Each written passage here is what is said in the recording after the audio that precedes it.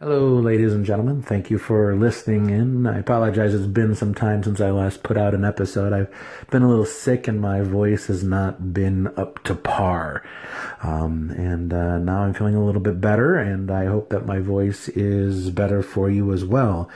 So I will continue with my podcast, the dramatic reading of R.A. Salvatore's The Legend of Drizzt series, Book 1, Homeland, also known as Book 1 of the Dark Elf Trilogy. Part 4, Guinevere.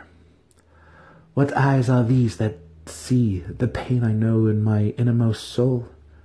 What eyes are these that see the twisted strides of my kindred, led on in the wake of toys unbridled, arrow, bolt, and sword tip? Yours, aye, yours, straight run and muscled spring, soft unpadded paused, sheathed claws, weapons rested for their need, stained not by frivolous blood or murderous deceit. Face to face, my mirror, reflection in a still pool by light. Would that I might keep that image upon this face mine own. Would that I might keep that heart within my breast untainted.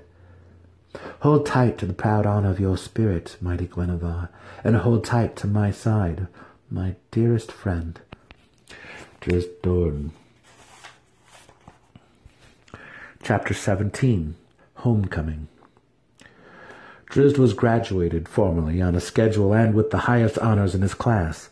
Perhaps Matron Malice had whispered into the right ears, soothing over her son's indiscretions, but Drizzt suspected that more than likely none of those present at the ceremony of graduation even remember that he had left.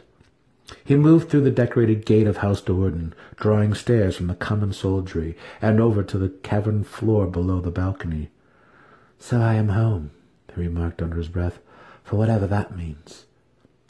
After what had happened in the Drider lair, Drizzt wondered if he would ever view House Do'Urden as his home again. Matron Malice was expecting him. He didn't dare arrive late. "It's good that you are home," Brisa said to him when she saw him rise up over the balcony's railing. Drizzt stepped tentatively through the entryway beside his oldest sister, trying to get a firm grasp on his surroundings. Home, Brisa called it, but to Drizzt, House Do'Urden seemed as unfamiliar as the academy had on his first day as a student. 10 years was not such a long time in the centuries of a life of a drow elf might know, but to Drizzt, more than a decade of absence now separated him from this place. Maya joined them in the great corridor leading to the chapel anteroom. "Greetings, Prince Drizzt," she said, and Drizzt couldn't tell if she was being sarcastic or not. "We have heard of the honors you achieved at Mille McFairy. Your skill did House Do'Urden proud." In spite of her words, Maya could not hide a derisive chuckle as she finished the thought. "Glad I am that you did not become Drider-food." Drizzt's glare stole that smile from her face. Maya and Brisa exchanged concerned glances. They knew of the punishment Vienna had put upon their younger brother, and of the vicious scolding he had received at the hands of Matron Malice. They each cautiously rested a hand on their snake whips, not knowing how foolish their dangerous young brother might have become. It was not Matron Malice or Drizzt's sisters that now had Drizzt measuring every step before he took it. He knew where he stood with his mother, and knew what he had to do to keep her appeased. There was another member of the family, though, that evoked both confusion and anger in Drizzt. Of all his kin, only Zaknaffian pretended to be what he was not. As Drizzt made his way to the chapel, he glanced anxiously down every side passage, wondering when Zak would make his appearance. "How long before you leave for patrol?" Maya asked, pulling Drizzt from his contemplations. 2 days, Drizzt replied absently, his eyes still darting from shadow to shadow. Then he was at the anteroom door with no sign of Zak. Perhaps the weapon master was within, standing beside Matron Malice. "We know of your indiscretions," Brisa snapped, suddenly cold as she placed her hand on the latch to the anteroom's door. Drizzt was not surprised by her outburst. He was beginning to expect such explosions from the high priestesses of the Spider Queen. "Why could you not just enjoy the pleasures of the ceremony?" Maya added. "We are fortunate that the mistresses and the matron of the academy were too involved in their own excitement to note your movements. You would have brought shame upon our entire house." You might have placed Matron Malice's in Loth's disfavour, Brisa was quick to add. The best thing I could ever do for her, Drizzt thought. He quickly dismissed the notion, remembering Drizzt's uncanny proficiency at reading minds. Let us hope he did not, Maya said grimly to her sister. The tides of war hang thick in the air. I have learned my place, Drizzt assured them. He bowed low. Forgive me, my sisters. I know that the truth of the drow world is fast opening before my young eyes. Never will I disappoint House Do'Urden in such a way again. So pleased were his sisters at the proclamation that the ambiguity of Drizzt's words slipped right past them. Then Drizzt, not wanting to push his luck too far, also slipped past them, making his way through the door, noting with relief that Zaknaffian was not in attendance. All praises to the Spider Queen! Brisa yelled after him. Drizzt paused and turned to meet her gaze. He bowed low a second time. As it should be, he muttered. Creeping behind the small group, Zack had studied Drizzt's every move, trying to measure the toll a decade at the academy had exacted on the young fighter. Gone now was the customary smile that lit Drizzt's face. Gone, too, Zack supposed, was the innocence that he had kept this one apart from the rest of Menzoberranzan. Zack leaned back heavily against the wall in the side passage. He had caught only portions of the conversations at the anteroom door. Most clearly he had heard Drizzt's heartfelt accord with Brisa's honouring of Lolth. What have I done? The weapon master asked himself. He looked back around the bend in the main corridor, but the door to the anteroom had already closed. Truly, when I look upon the drow warrior, that was my most treasured. I shame for my cowardice, Zack lamented. What has Drizzt lost that I might have saved? He drew his smooth sword from its scabbard, his sensitive fingers running the length of the razor edge. A finer blade would you would be had to taste. A finer blade you would be had you tasted the blood of Drizzt Do'Urden, to deny this world, our world, another soul for its taking. Too free that one from the unending torments of life. He lowered the weapon's tip to the floor. But I am a coward, he said. I have failed in the one act that could have brought meaning to my pitiful existence. The second boy of House Do'Urden lives, it would appear. But Drizzt Do'Urden, my two hands, is long dead. Zack looked back to the emptiness where Drizzt had been standing, the weapon master's expression suddenly a grimace. Yet this pretender lives. A drow warrior. Zack's weapon clanged to the stone floor, and his head slumped down to be caught by the embrace of his open palms, the only shield Zaknaffian Do'Urden had ever found. Drizzt spent the next day at rest, mostly in his room, trying to keep out of the way of the other members of his immediate family. Malice had dismissed him without a word in their initial meeting, but Drizzt did not want to confront her again. Likewise, he had little to say to Brisa and Maya, fearing that sooner or later they would begin to understand the true connotations of his continuing stream of blasphemous responses. Most of all, though, Drizzt did not want to see Zaknaffian, the mentor he had once thought of as his salvation against the realities around him, the one glowing light in the darkness that was Menzoberranzan. That, too, Drizzt believed had been only a lie. On his second day home in Narbondel, the time clock of the city had just begun its cycle of light. The door to Drizzt's small chamber swung open, and Brisa walked in. An audience with Matron Malice, she said grimly. 1,000 thoughts rushed through Drizzt's mind as he grabbed his boots and followed his oldest sister down the passageways to the house chapel. Had Malice and the others discovered his true feelings toward their evil deity? What punishments did they now have waiting for him? Unconsciously, Drizzt eyed the spider carvings on the chapel's arched entrance. You should be more familiar and more at ease with this place, Brisa scolded, noting his discomfort. It is the place of our people's highest glories. Drizzt lowered his gaze and did not respond, and was careful not to even think of the many stinging retorts he felt in his heart. His confusion doubled when they entered the chapel, for Risen, Maya, and Zaknaffian stood before the matron mother, as expected. Beside them, though, stood Dinnan and Vienna. We are all present, Brisa said, taking her place at her mother's side. Kneel, Malice commanded, and the whole family fell to its knees. The matron mother paced slowly around them all.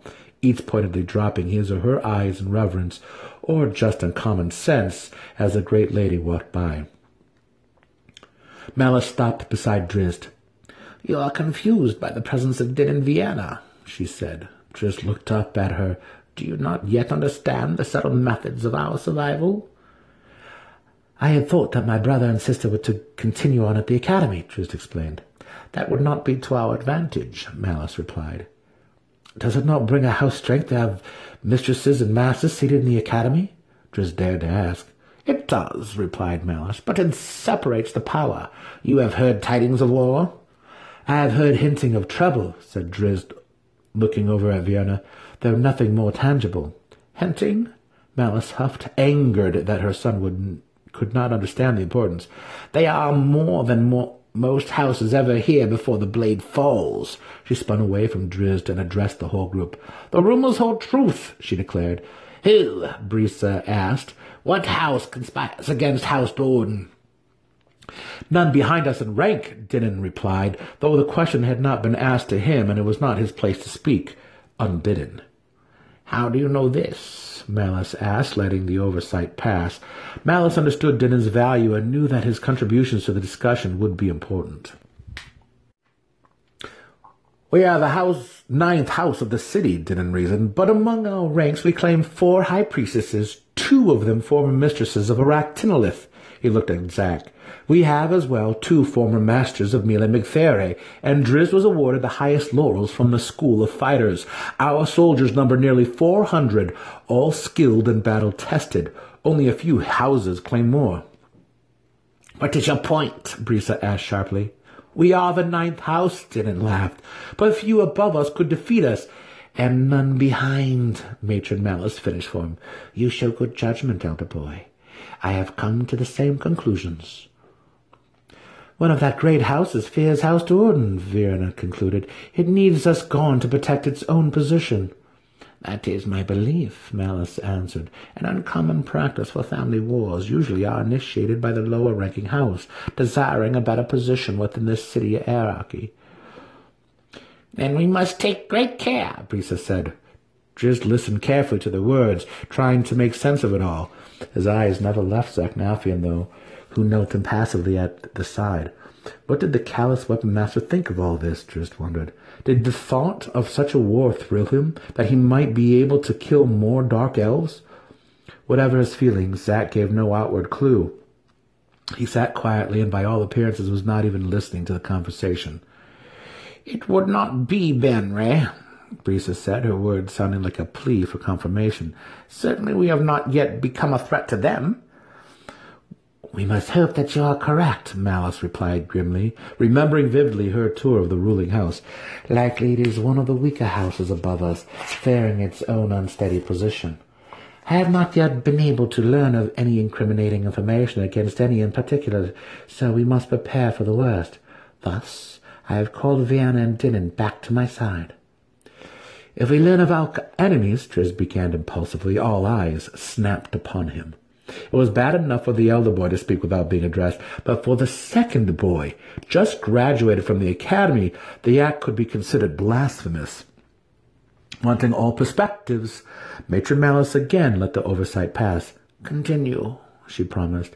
"If we discover which house plots against us," Drizzt said quietly, "could we not expose it?" "To what end?" Brisa snarled at him. "Conspiracy without action is no crime." "Then might we use reason?" Drizzt pressed, continuing against the barrage of incredulous glares that came at him from every face in the room, except from Zack's. "If we are the stronger, then let them submit without battle. Break House Do'Urden as it should be, and let the assumed threat to the weaker house be ended." Malice grabbed Drizzt by the front of his cloak and heaved him to his feet. "I forgive you your foolish thoughts," she growled. "This time." She dropped him back to the floor, and the silent reprimands of his siblings descended upon him. Again, though, Zack's expression did not match the others in the room. Indeed, Zack put a hand up over his mouth to hide his amusement. Perhaps there remained a bit of the Drizzt Do'Urden he had known. He dared to hope. Perhaps the academy had not fully tainted the young fighter's spirit. Malice whirled on the rest of the family, simmering fury and lust glowing in her eyes. "This is not the time to fear," "This," she cried, a slender finger pointing out from in front of her face, "is the time to dream. We are House Doorn, Daelman, Nashazbernan, a power beyond the understanding of the great houses. We are the unknown entity of this war. We hold every advantage." "Ninth house," she laughed. "In short time, only 7 houses will remain ahead of us." "What's on the patrol?" Drizzt cut in. "Are we to allow the second boy to go off alone exposed?" "The patrol will begin our advantage," the conniving matron explained. "Drizzt will go, and included in his group will be a member of at least 4 of the houses above us." "One may strike at him," Drizzt reasoned. "No," Malice assured her. "Our enemies in the coming war would not reveal themselves so clearly. Not yet. The appointed assassin would have to defeat 2 Doorns in such a confrontation." "2?" Fiona asked. "Again, Loth has shown us her favor," explained Malice. "Dinnan will lead Drizzt's patrol group." The elder boy's eyes lit up at the news. "Then Drizzt and I might become the assassins in this conflict?" he purred. The smile disappeared from his matron mother's face. "You will not strike without my consent," she warned in a tone so cold that Dinnan fully understood the consequences of disobedience, "as you have done in the past." Drizzt did not miss the reference to Nalthian, his murdered brother. His mother knew. Malice had done nothing to punish her murderous son. Now Drizzt's hand went up to his face to hide an expression of horror that only could have brought him trouble in this setting. "You are there to learn," Matron Malice said to Dinnan, "to protect your brother as Drizzt is there to protect you. Do not destroy our advantage for the gain of a single kill." An evil smile found its way back into her bone-hued face. "But if you learn of our enemy," she said. "If the proper opportunity presents itself," Drizzt finished, guessing her mother's wicked thoughts and throwing an equally vile smile the matron's way. Malice looked upon her eldest daughter with approval. Drizzt would prove a fine successor to the house. Dinnan's smile became wide and lascivious. Nothing pleased the elder boy of House Doorn more than the opportunity for an assassination. "Go then, my family," Malice said. "Remember that unfriendly eyes are upon us, watching our every move, waiting for the whole time to strike." Zack was the first out of the chapel, as always, this time with an added spring in his step. It wasn't the prospect of fighting another war that guided his moves, though the killing of more clerics of the Spider Queen certainly pleased him. Rather, Drizzt's display of naivety, his continued misconceptions of the common wheel of drow existence, brought Zack hope. Drizzt watched him go, thinking Zack's strides reflected his desire to kill. Drizzt didn't know whether to follow and confront the Weapon Master here and now or let it pass, to shrug it away as readily as he had dismissed most of the cruel world around him. The decision was made for him when Matron Malice stepped in front of him and kept him in the chapel. "To you I say this," she began when they were alone. "You have heard the mission I placed upon your shoulders. I will not tolerate failure." Drizzt shrank back from the power of her voice. "Protect your brother," came the grim warning, "or I shall give you to Loth for judgment." Drizzt understood the implications, but the matron took the pleasure to spell them out anyway. "You would not enjoy your life as a Drider." A lightning blast cut across the still black waters of the underground lake, searing the heads of the approaching water trolls. Sounds of battle echoed through the cavern. Drizzt had one monster, Scrags they were called, cornered on a small peninsula, blocking the wretched thing's path back to the water. Normally, a single drow faced off evenly against a water troll would not have the advantage, but as the others of his patrol group had come to see in the past few weeks, Drizzt was no ordinary young drow. The Scrag came on, oblivious to its peril. A single blinding movement from Drizzt lopped off the creature's reaching arms. Drizzt moved in quickly for the kill, knowing too well the regenerative powers of trolls. Then another scrag slipped out of the water at his back. Drizzt had expected this, but he gave no outward indication that he saw the second scrag coming. He kept his concentration ahead of him, driving deep slashes into the maimed and all but defenseless troll's torso. Just as the monster behind him was about to latch its claws onto him, Drizzt fell to his knees and cried, "No!" The concealed panther crouched in the shadows of the peninsula's base did not hesitate. One great stride brought Guinevere into position, and it sprang, crashing heavily onto the unsuspecting scrag, tearing the life from the thing before it could respond to the attack. Drizzt finished off his troll and turned to admire the panther's work. He extended his hand, and the great cat nuzzled it. How well the two fighters had come to know each other, thought Drizzt. Another blast of lightning thundered in, this one close enough to steal Drizzt's sight. "Guinevere!" Massage Hunette, the Mat Bolt's caster, cried. "To my side!" The panther managed to brush against Drizzt's leg as it moved to obey. When his vision returned, Drizzt walked off in the other direction, not wanting to view the scolding that Guinevere always seemed to receive when he and the cat worked together.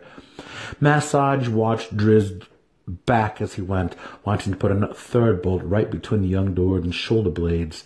The wizard of House Hunette did not miss the spectre of Dinin Doordan off to the side, watching with more than casual glances.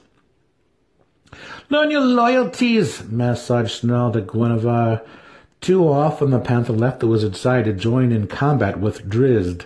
Massage knew that the cat was better complemented by the moves of a fighter, but he knew, too, the vulnerability of a wizard involved in spell-casting. Massage wanted Guinevere at his side, protecting him from enemies. He shot another glance at Dinin, and friends alike. He threw the statuette to the ground at his feet. "Begone!" he commanded. In the distance, Drizzt had engaged another scrag and made short work of it as well.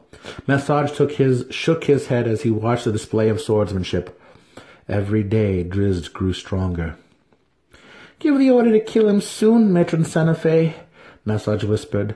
The young wizard did not know how much longer he would be able to carry out the task. Massage wondered whether he could win the fight even now. Drizzt shielded his eyes as he struck a torch to seal a dead troll's wounds. Only fire ensured that trolls would not recuperate, even from the grave.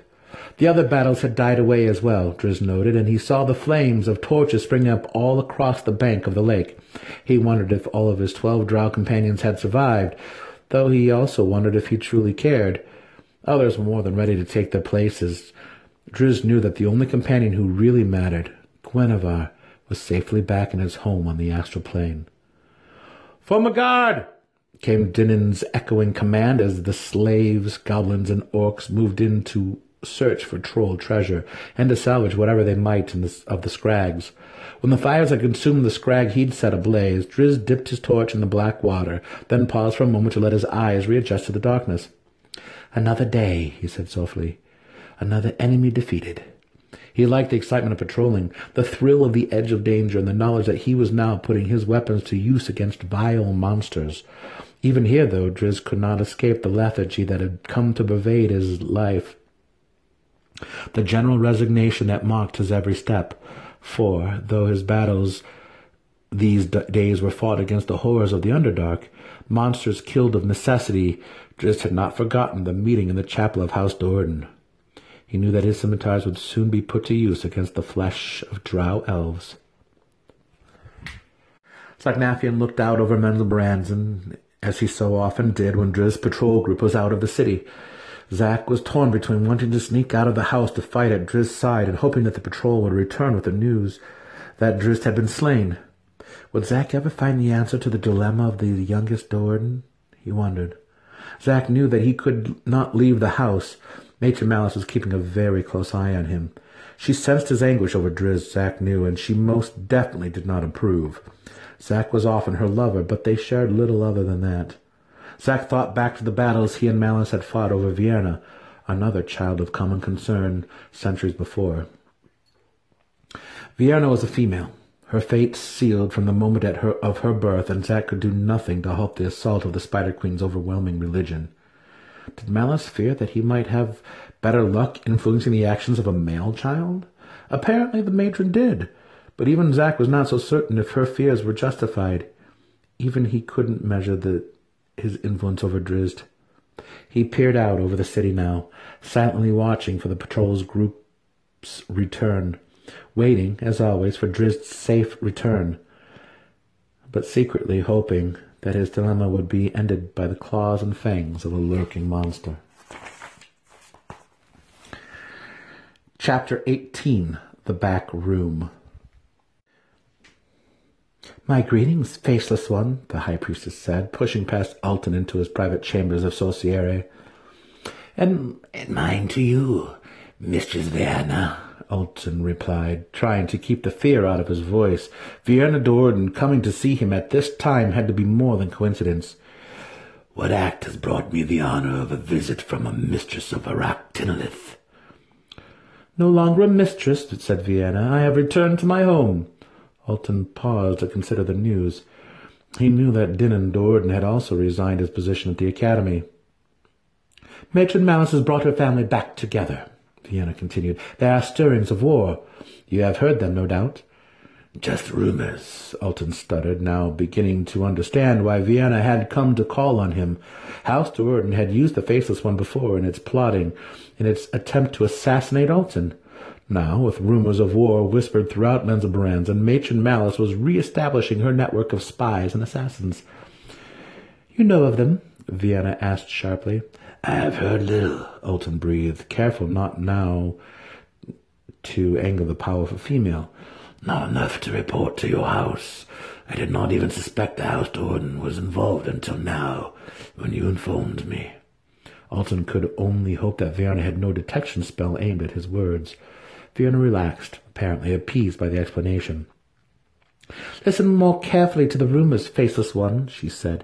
"My brother and I have left the academy. You are to be the eyes and ears of House Do'Urden in this place." "But," Alton stuttered. Vienna held up a hand to stop him. "We know of our failure in our last transactions," she said. She bowed low, something a high priestess rarely did to a male. "Matron Malice sends her deepest apologies to that unguent you received from the assassination of Alton Devere did not restore the features to your face." Alton nearly choked on the words, now understanding why an unknown messenger had delivered the jar of healing salve some 30 years before. The cloaked figure was an agent of House Do'Urden, come to repay the Faceless One for his assassination of Alton. Of course, Alton had never even tried the unguent. With his luck, it would have worked and would have restored the features of Alton Devere. "This time your payment cannot fail," Vienna went on, though Alton, too caught up in the irony of it all, hardly listened. "House Do'Urden possesses a wizard's staff, but no wizard worthy to wield it. It belonged to Nalfion, my brother, who died in the victory over Devere." Alton wanted to strike out at her. Even he wasn't that stupid, though. "If you can discern which house plots against House Do'Urden," Vienna promised, "the staff will be yours. A treasure indeed for such a small act." "I will do what I can," Alton replied, having no other response to the incredible offer. "That is all Matron Malice asks of you," said Vienna, and she left the wizard, quite certain that House Do'Urden had secured a capable agent within the academy. "Dinin and Vienna Do'Urden have resigned the positions," said Alton excitedly as the diminutive matron mother came to him later that same evening. "This is already known to me," replied Senefe Hunet. She looked around disdainfully at the littered and scorched room, then took a seat at the small table. "There is more," Alton said quickly, not wanting Senefe to get upset about being disturbed over old news. "I have had a visitor this day. Mistress Vienna Do'Urden." "She suspects," Matron Senefe growled. No, Alton replied. "Quite the opposite. House Do'Urden wishes to employ me as a spy, as it once employed the Faceless One to assassinate me." Senefe paused for a moment, stunned, then issued a laugh straight from her belly. "Ha ha! The ironies of our lives!" she roared. "I had heard that Dinin of Vienna was sent back to the academy only to oversee the education of their younger brother," remarked Alton. "An excellent cover," Senefe replied. "Vienna and Dinin were sent as spies for the ambitious Matron Malice." My compliments to her. Now they suspect trouble, Alton stated, sitting opposite his matron mother. They do, agreed Santa Fe. Massage patrols with Drizzt, but House Jordan has also managed to plant Denon in the group. And Massage is in danger, reasoned Alton. No, said Santa Fe. House Jordan does not know what House Honet perpetrates the threat against it, else it would not have come to you for information. Matron Malice knows your identity. A look of terror crossed Alton's face. Not your true identity, Santa Fe laughed at him. She knows the faceless one as Jalroos Honet, and she would not have come to a Honet if she suspected our house.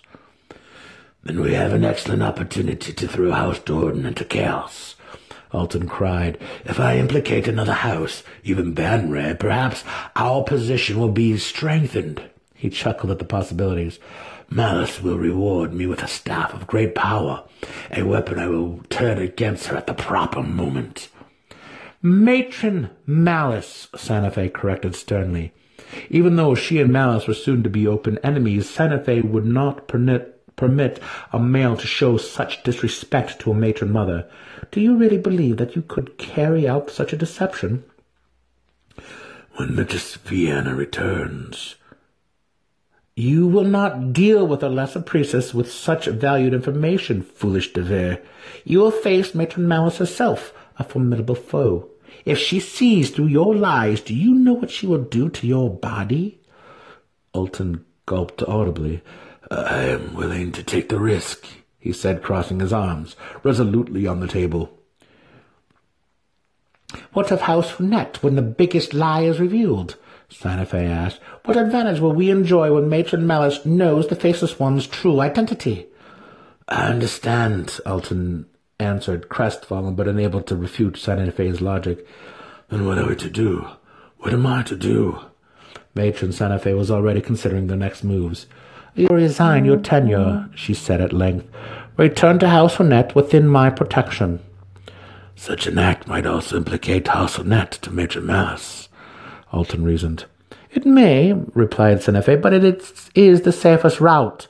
I will go to Matron Malice in feigned anger, telling her to leave House Honet out of her troubles. If she wishes to make an informant of a member of my family, then she should come to me for permission. They will not grant it this time. Santa Fe smiled at the possibilities of such an encounter. My anger, my fear alone could implicate a greater house against House Jordan. Even a conspiracy between more than one house, she said, obviously enjoying the added benefits. Matron Malice will certainly have much to think about and much to worry about. Alton hadn't even heard Santa Fe's last comments. The words about granting her permission this time had brought a disturbing notion into his mind. And did she? He dared to ask, though his words were barely audible. What do you mean? Asked Santa Fe, not following his thoughts. Did Matron Malice come to you? Alton continued, frightened but needing an answer. 30 years ago, did Matron Santa Fe grant her permission for Jalroos Honet to become an agent, an assassin to complete House Devere's elimination? A wide smile spread across Santa Fe's face, but it vanished in the blink of an eye as she threw the table across the room, grabbed Alton by the front of his robes, and pulled him roughly to within an inch of her scowling visage. Never confuse personal feelings with politics. The tiny but obviously strong matron growled, her tone carrying the unmistakable weight of an open threat. And never ask me to such a question again. She threw Alton to the floor, but did not release him from her penetrating glare. Alton had known all along that he was merely a pawn in the intrigue between House Honet and House Jordan, a necessary link for Matron Santa Fe to carry out her treacherous plans. Every now and then, though, Alton's personal grudge against House Jordan caused him to forget his lowly place in this conflict. Looking up now at Santa Fe's bared power, he realized that he had overstepped the bounds of his position. At the back end of the mushroom grove, the southern wall of the cavern that housed Menzel Baranzan was a small, heavily guarded cave. Beyond the iron-bound doors stood a single room used only for gatherings of the city's 8 ruling matron mothers. The smoke of 100 sweet-smelling candles permeated the air. The matron-mothers liked it that way. After almost half a century of studying scrolls in the candlelight of Saussure, Alton did not mind the light, but he was indeed uncomfortable in the chamber. He sat at the back end of a spider-shaped table in a small, unadorned chair reserved for guests of the council. Between the table's 8 hairy legs were the ruling matron-mothers' thrones, all jeweled and dazzling in the candlelight. The matrons filed in, pompous and wicked, casting belittling glares at the male. Santa Fe, at Alton's side, put a hand on his knee and gave him a reassuring wink. She would not have dared to request a gathering of the ruling council if she was not certain of the worthiness of her news. The ruling matron-mothers viewed their seats as honorary in nature and did not appreciate being brought together except in times of crisis. At the head of the spider table sat Matron Banray, the most powerful figure in all Menzoberranzan, an ancient and withered female with malicious eyes and a mouth unaccustomed to smiles. "We are gathered here, Santa Fe," Matron Banray said, when all 8 members had found their appointed chairs. "For what reason have you summoned the council?"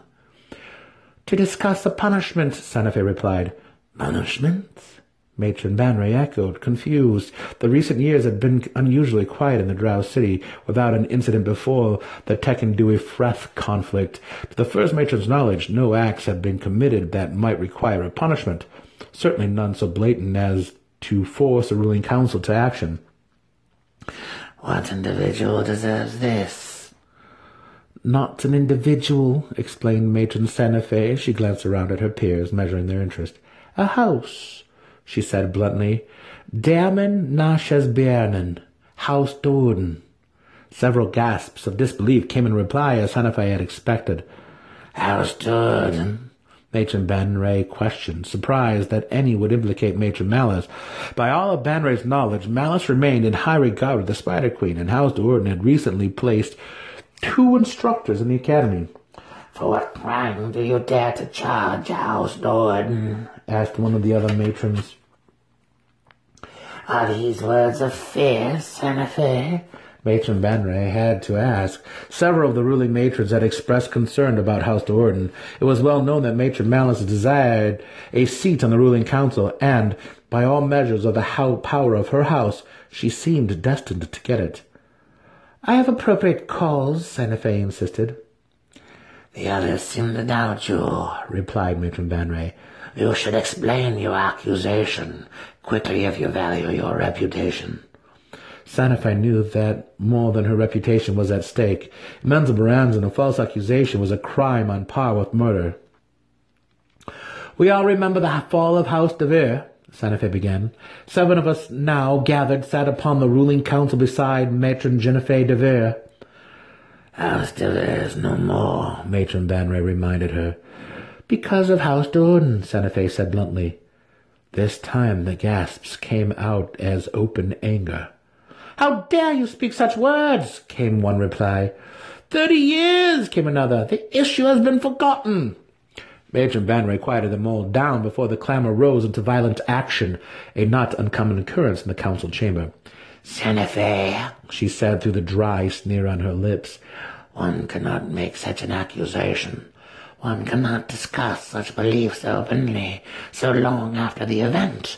You know our ways. If House Doden did indeed commit this act as you insist, it deserves our compliments, not our punishments. For it carried it through to perfection. House de Vere is no more, I say. It does not exist." Alton shifted uneasily, caught somewhere between rage and despair. Santa Fe was not far from dismayed, though this was going exactly as she had envisioned and hoped. "Oh, but it does," she responded, rising to her feet. She pulled the hood from Alton's head. "In this person—" "Gelroos?" asked Matron Banray, not understanding. "Not Gelroos," Santa Fe replied. "Gelroos net died the night House de Vere died. This male, Alton de Vere, assumed Gelroos's identity and position, hiding from further attacks by House Doden." Banray whispered some instructions to the matron at her side. then waited as she went through the semantics of a spell. Banre motioned for Santa Fe to return to her seat, then faced Alton. "Speak your name," Banre commanded. "I am Alton de Vere," Alton said, gaining strength from the identity he had wanted so very long to proclaim. "Son of Matron Jennifer, and a student of Sorciere, on the night House Dorn attacked." Banre looked to the matron at her side. "He speaks the truth," Matron assured her. Whispers sprang up all around the spider table, of amusement more than anything else. "That is why I summoned the ruling council," Santa Fe quickly explained. "Very well, Santa Fe," said Matron Banre. "My compliments to you, Alton de Vere, on your resourcefulness and ability to survive. For a male, you have shown great courage and wisdom. Surely you both know that the council cannot exact punishment upon a house for a deed committed so long ago. Why would we desire so? Matron Malice Dorn sits in the favor of the Spider Queen. Her house shows great promise. You must reveal to us greater need if you wish any punishment against House Dorn." "I do not wish such a thing," Santa Fe quickly replied. "This matter, 30 years removed, is no longer in the realm of the ruling council. House Dorn does indeed show promise, my peers, with 4 high priestesses and a host of other weapons, not the least of which being their second boy, Drizzt, first graduate of his class." She had purposely mentioned Drizzt, knowing that the name would strike a wound in Matron Banre. Banre's own prize son, Berginian, had spent the last 9 years ranked behind the wonderful young Dorn. "And why have you bothered us?" Matron Banre demanded, an unmistakable edge in her voice. "To ask you to close your eyes," Santa Fe purred. "Alton is a Honet now, under my protection. He demands vengeance for the act committed against his family, and, as a surviving member of the attacked family, he has the right of accusation." "House Honet will stand beside him?" Matron Banre asked, turning curious and amused. "Indeed," replied Santa Fe. "Thus is House Honet bound." "Vengeance," another matron equipped, also now more amused than angered, "or fear? It would seem to my ears that the matron of House Honet uses this pitiful De Vere creature for her own gain. House Dorn aspires to higher ranking, and Matron Malice desires to sit upon the ruling council. A threat to House Honet, perhaps? Be it vengeance or prudence, my claim, Alton de Vere's claim, must be deemed as legitimate," she replied Santa Fe. "To our mutual gain." She smiled wickedly and looked straight to the first matron. "To the gain of our sons, perhaps, in their quest for recognition." "Indeed," replied Matron Banre in a chuckle that sounded more like a cough. A war between Honet and Dorn might be to everyone's gain, but not, Banre suspected, as Santa Fe believed. Malice was a powerful matron, and her family truly deserved a ranking higher than 9th. If the fight did come, Malice probably would get her seat on the council, replacing Santa Fe. Matron Banre looked around at the other matrons and guessed from their hopeful expressions that they shared her thoughts. Let Honet and Dorn fight it out. Whatever the outcome, the threat of Matron Malice would be ended. Perhaps, Banre hoped, a certain young Dorn male would fall in battle, propelling her own son to the position he deserved. Then the first matron spoke the words Santa Fe had come to hear, the silent permission of Menzel Bransen's ruling council. "This matter is settled, my sisters," Matron Banre declared to the accepting nods of all at the table. "It is good that we never met this day." Chapter 19. Promises of Glory. "Have you found the trail?" Drizzt whispered, moving up beside the great panther. He gave Guinevere a pat on the side and knew from the slackness of the cat's muscles that no danger was nearby. "Go on, then," Drizzt said, staring off into the emptiness of the corridor in front of them. "Wicked gnomes. My brother called them when we found the tracks by the pool. Wicked and stupid." He sheathed the scimitar and knelt beside the panther, his arm comfortable draped across Guinevere's back. "They're smart enough to elude our patrol." The cat looked up as it had understood his every word, and Drizzt rubbed a hand roughly over Guinevere's, his finest friend's head. Drizzt remembered clearly his elation on the day, a week before, when Dinnan had announced, to Message Hanet's outrage, that Guinevere would be deployed at the patrol's point position beside Drizzt. "The cat is mine," Message had reminded Dinnan. "You are mine," Dinnan, the patrol leader, had replied, ending any further debate. Whenever the figurine's magic would permit, Message summoned Guinevere from the astral plane and bid the cat to run up in front, bringing Drizzt an added degree of safety and a valued companion. Drizzt knew from the unfamiliar heat patterns on the wall that they had gone the limit of their patrol route. He had purposely put a lot of ground, more than was advised, between himself and the rest of the patrol. Drizzt had confidence that he and Guinevere could take care of themselves, and, with the others far behind, he could relax and enjoy the wait. The minutes Drizzt spent in solitude gave him the time he needed in his endless effort to sort through his confused emotions. Guinevere, seemingly non-judgmental and always approving, offered Drizzt a perfect audience for his audible contemplations. "I begin to wonder the worth of it all," Drizzt whispered to the cat. "I do not doubt the value of these patrols. This week alone we have defeated a dozen monsters that might have brought great harm to the city. But to what end?" He looked deeply into the panther's saucer eyes and found sympathy there, and Drizzt knew that Guinevere somehow understood his dilemma. "Perhaps I still do not know who I am," Drizzt mused, "or who my people are. Every time I find a clue to the truth, it leads me down a path that I dare not continue upon, to conclusions I cannot accept." "You are a drow," came a reply behind them.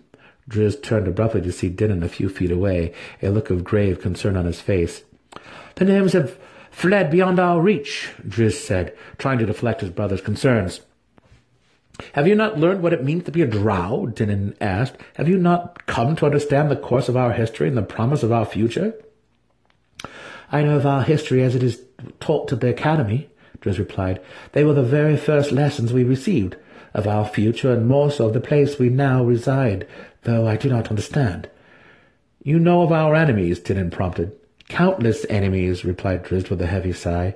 "They fill the holes of the Underdark, always waiting for us to let down our guard. We will not, and our enemies will fail to our power." "Ah, but our true enemies do not reside in the lightless caverns of our world," said Dinnan with a sly smile. "Theirs is a world strange and evil." Drizzt knew who Dinnan was referring to, but he suspected that his brother was hiding something. "The fairies," Drizzt whispered, and all the word prompted a jumble of emotions within him.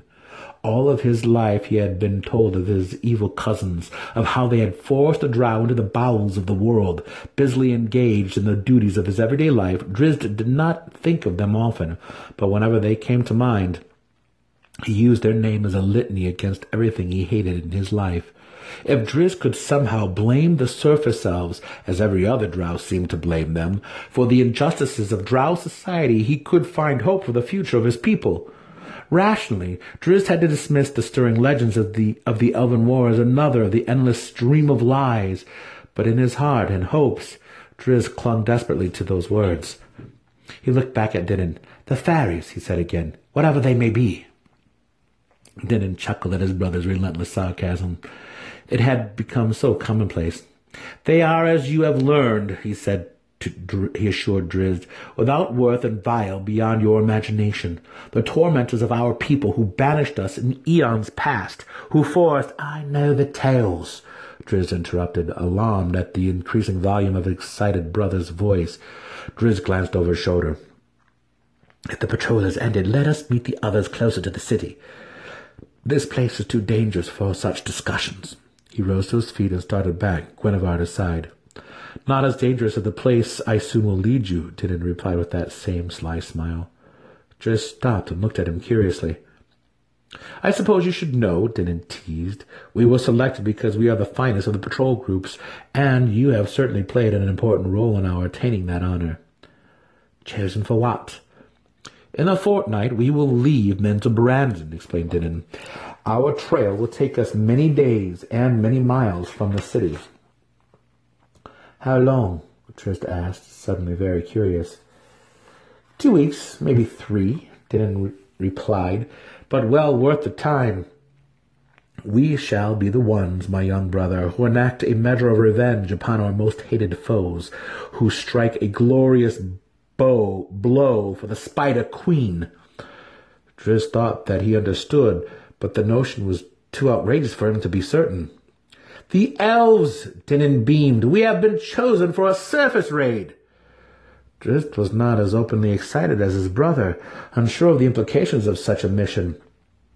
At last he would get to view the surface elves and face the truth of his heart and hopes, something more real to Drizzt. The disappointment he had known for so many years tempered his elation, reminded him that while the truth of the elves might bring an excuse to the dark world of his kin, it might instead take away something more important. He wasn't sure how to feel. "Surface," Alton mused. "My sister went there once, on a raid. A most marvelous experience, so she said." He looked at Massage, not knowing how to figure the forlorn expression on the young Honnette's face. "Now your patrol makes the journey. I envy you." "I am not going," Massage declared. "Why," Alton gasped, "this is a rare opportunity indeed. Munzelbransen, to the anger of Loth, I am certain, has not staged a surface raid in 2 decades. It may be 20 more years before the next, and by then you will no longer be among the patrols." Massage looked out over the small window of Alton's room in House Honnette, surveying the compound. "Besides," Alton continued quietly, "up there, so far from prying eyes, you might find the chance to dispose of 2 Doordens. Why would you not go?" "Have you forgotten a ruling that you played a part in?" Massage asked, whirling on Alton accusingly. 2 decades ago, the Masters of Society decided that no wizards are to travel anywhere near the surface. "Of course," Alton replied, remembering the meeting. Sociere seemed so distant to him now, though he had been within the Honnette house for only a few weeks. "We concluded that drow magic may work differently, unexpectedly under an open sky," he explained. "On that raid 20 years ago." "I know the story," Massage growled, and he finished the sentence for Alton. "A wizard's fireball expanded beyond its normal dimensions, killing several drow. Dangerous side effects, you masters call it, though I have a belief that the wizard conveniently has disposed of some enemies under the guise of an accident." "Yes," Alton agreed. "So said the rumors. The absence of evidence." He let the thought go, seeing that he was doing little to comfort Massage. "That was so long ago," he said, trying to offer some help. "Have you no recourse?" "None," Massage replied. "Things move so very slowly in Munzelbransen, and I doubt that the Masters have even begun their investigation into the matter."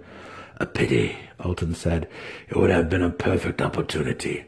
"No more of that," Massage scolded. "Matron Senefe has not given me her command to eliminate Drizzt Do'Urden or his brother.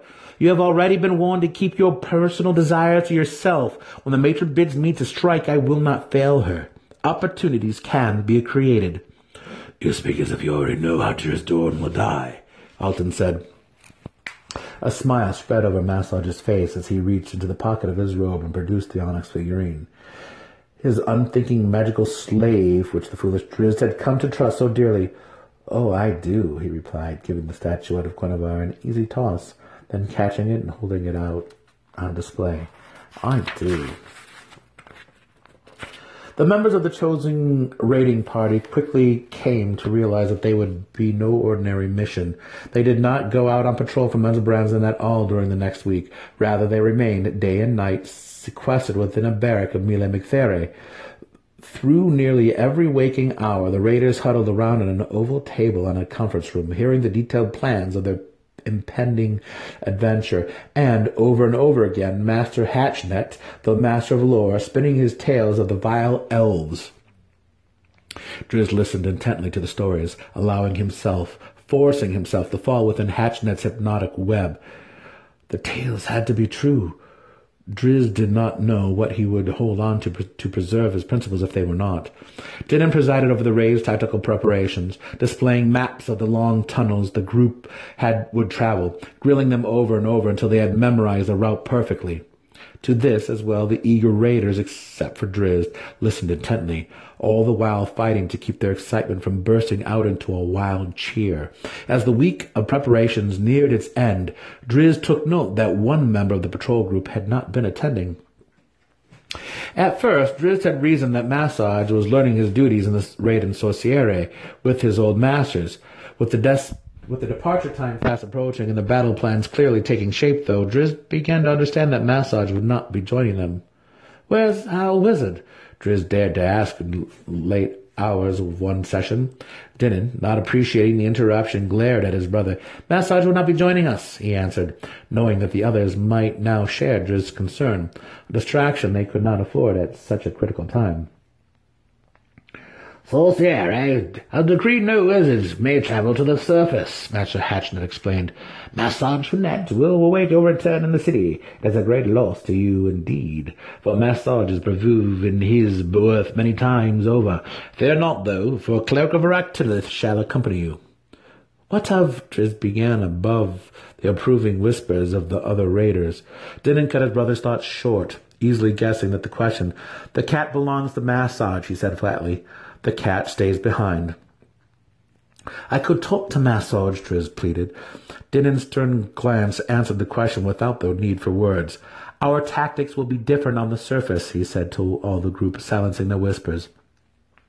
"The surface is a world of distance, not the blind enclosures of bending tunnels. Once our enemies are spotted, our task will be to surround them, to close off the distances." He looked straight at his young brother. "We will have no need of a point guard in such a conflict.